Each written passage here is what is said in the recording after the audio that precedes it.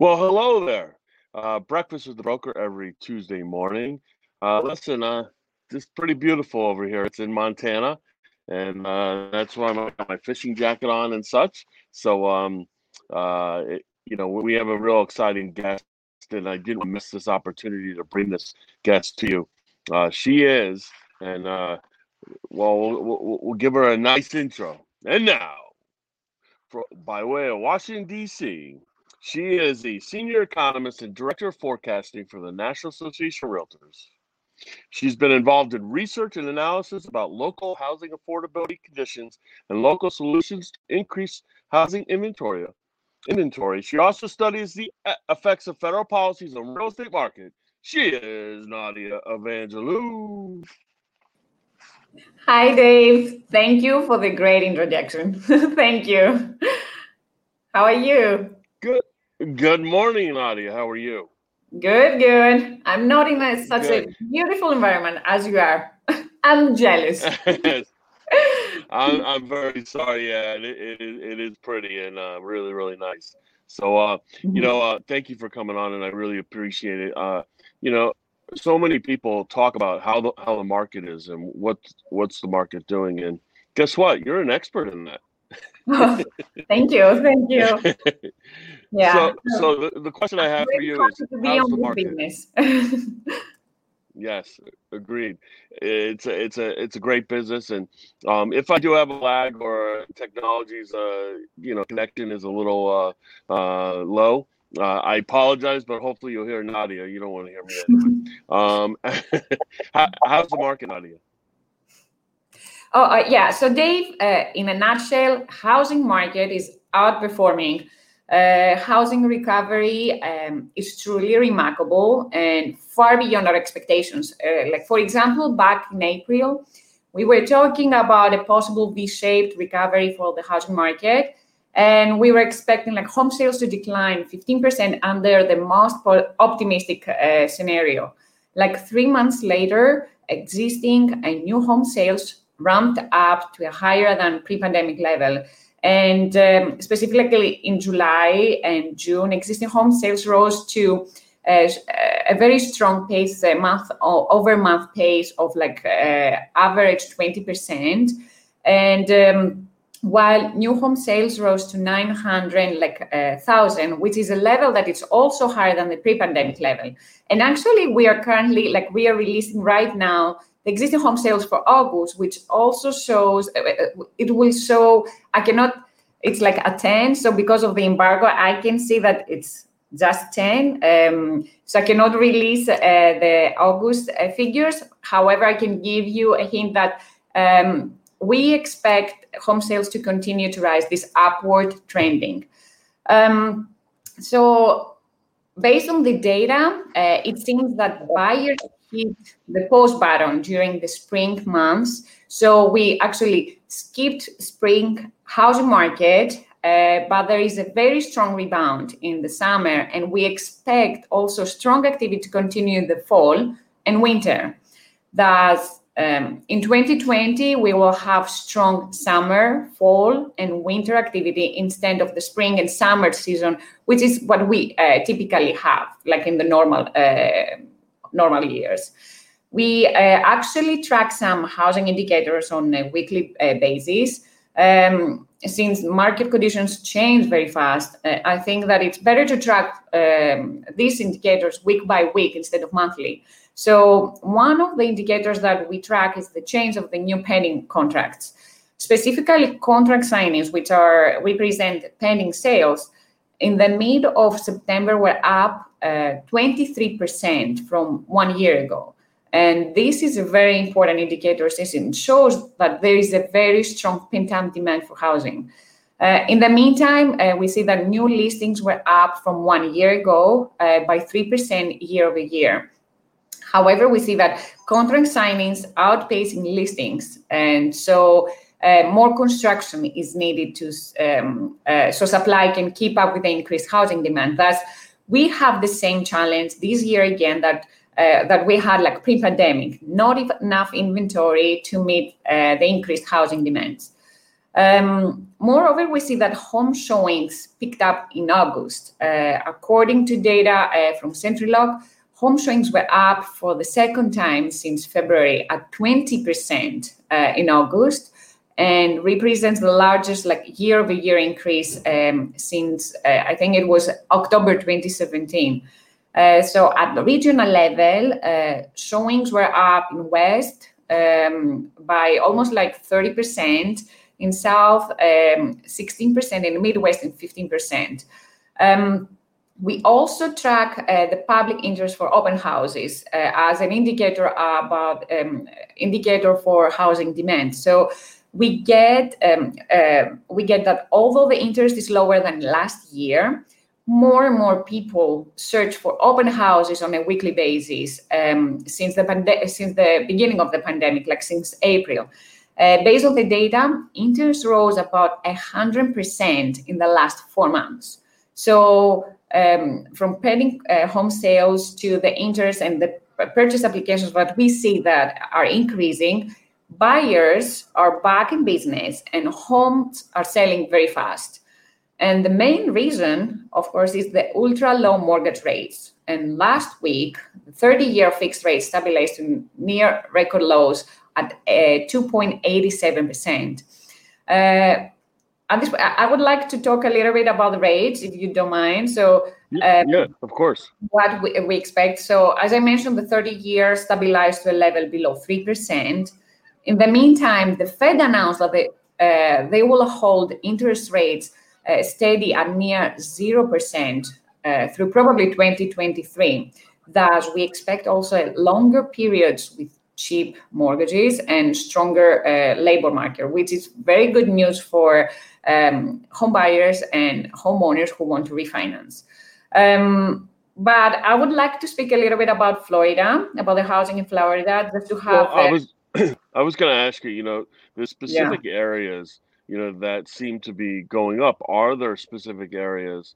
And one of those areas, obviously, where I live in South Florida, seems to be a crazy market. And I speak to a lot of people, and some people have amazing markets and some have declining.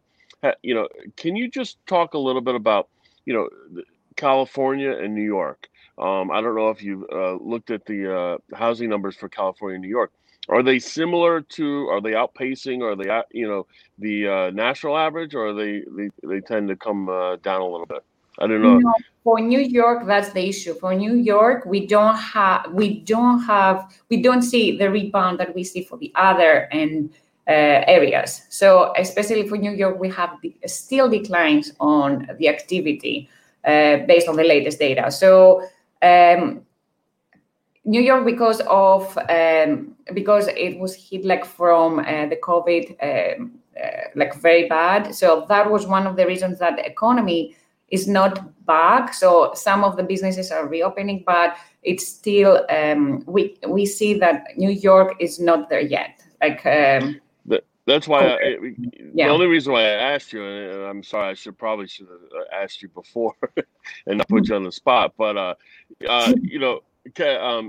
we see a lot more people, obviously, from New York. We always saw that coming to South Florida, but we're seeing a lot more people from California, which to us is not necessarily typical with our market. We usually see people from the Northeast and Canada and abroad, but we don't typically see people moving from west to east. So I didn't know if you had those numbers in California. If not, it's not a big deal. We could talk more about Florida. Yeah. So I recently came across with some data like migration patterns about the renters, and we saw indeed that there is Florida, for example, there is an increase, and for Palm Beach, for Miami, we see an increase that most of the searches from renters to move to the area is from New York. And of course, we also see from the migration patterns that we have so far that people tend to move to less dense, more affordable and areas. So that's one of the reasons that we can see with California as well. So that's the main reason, I think. And less risk, like compared to California. I think Florida performs better. Is affordability going to be an issue coming up?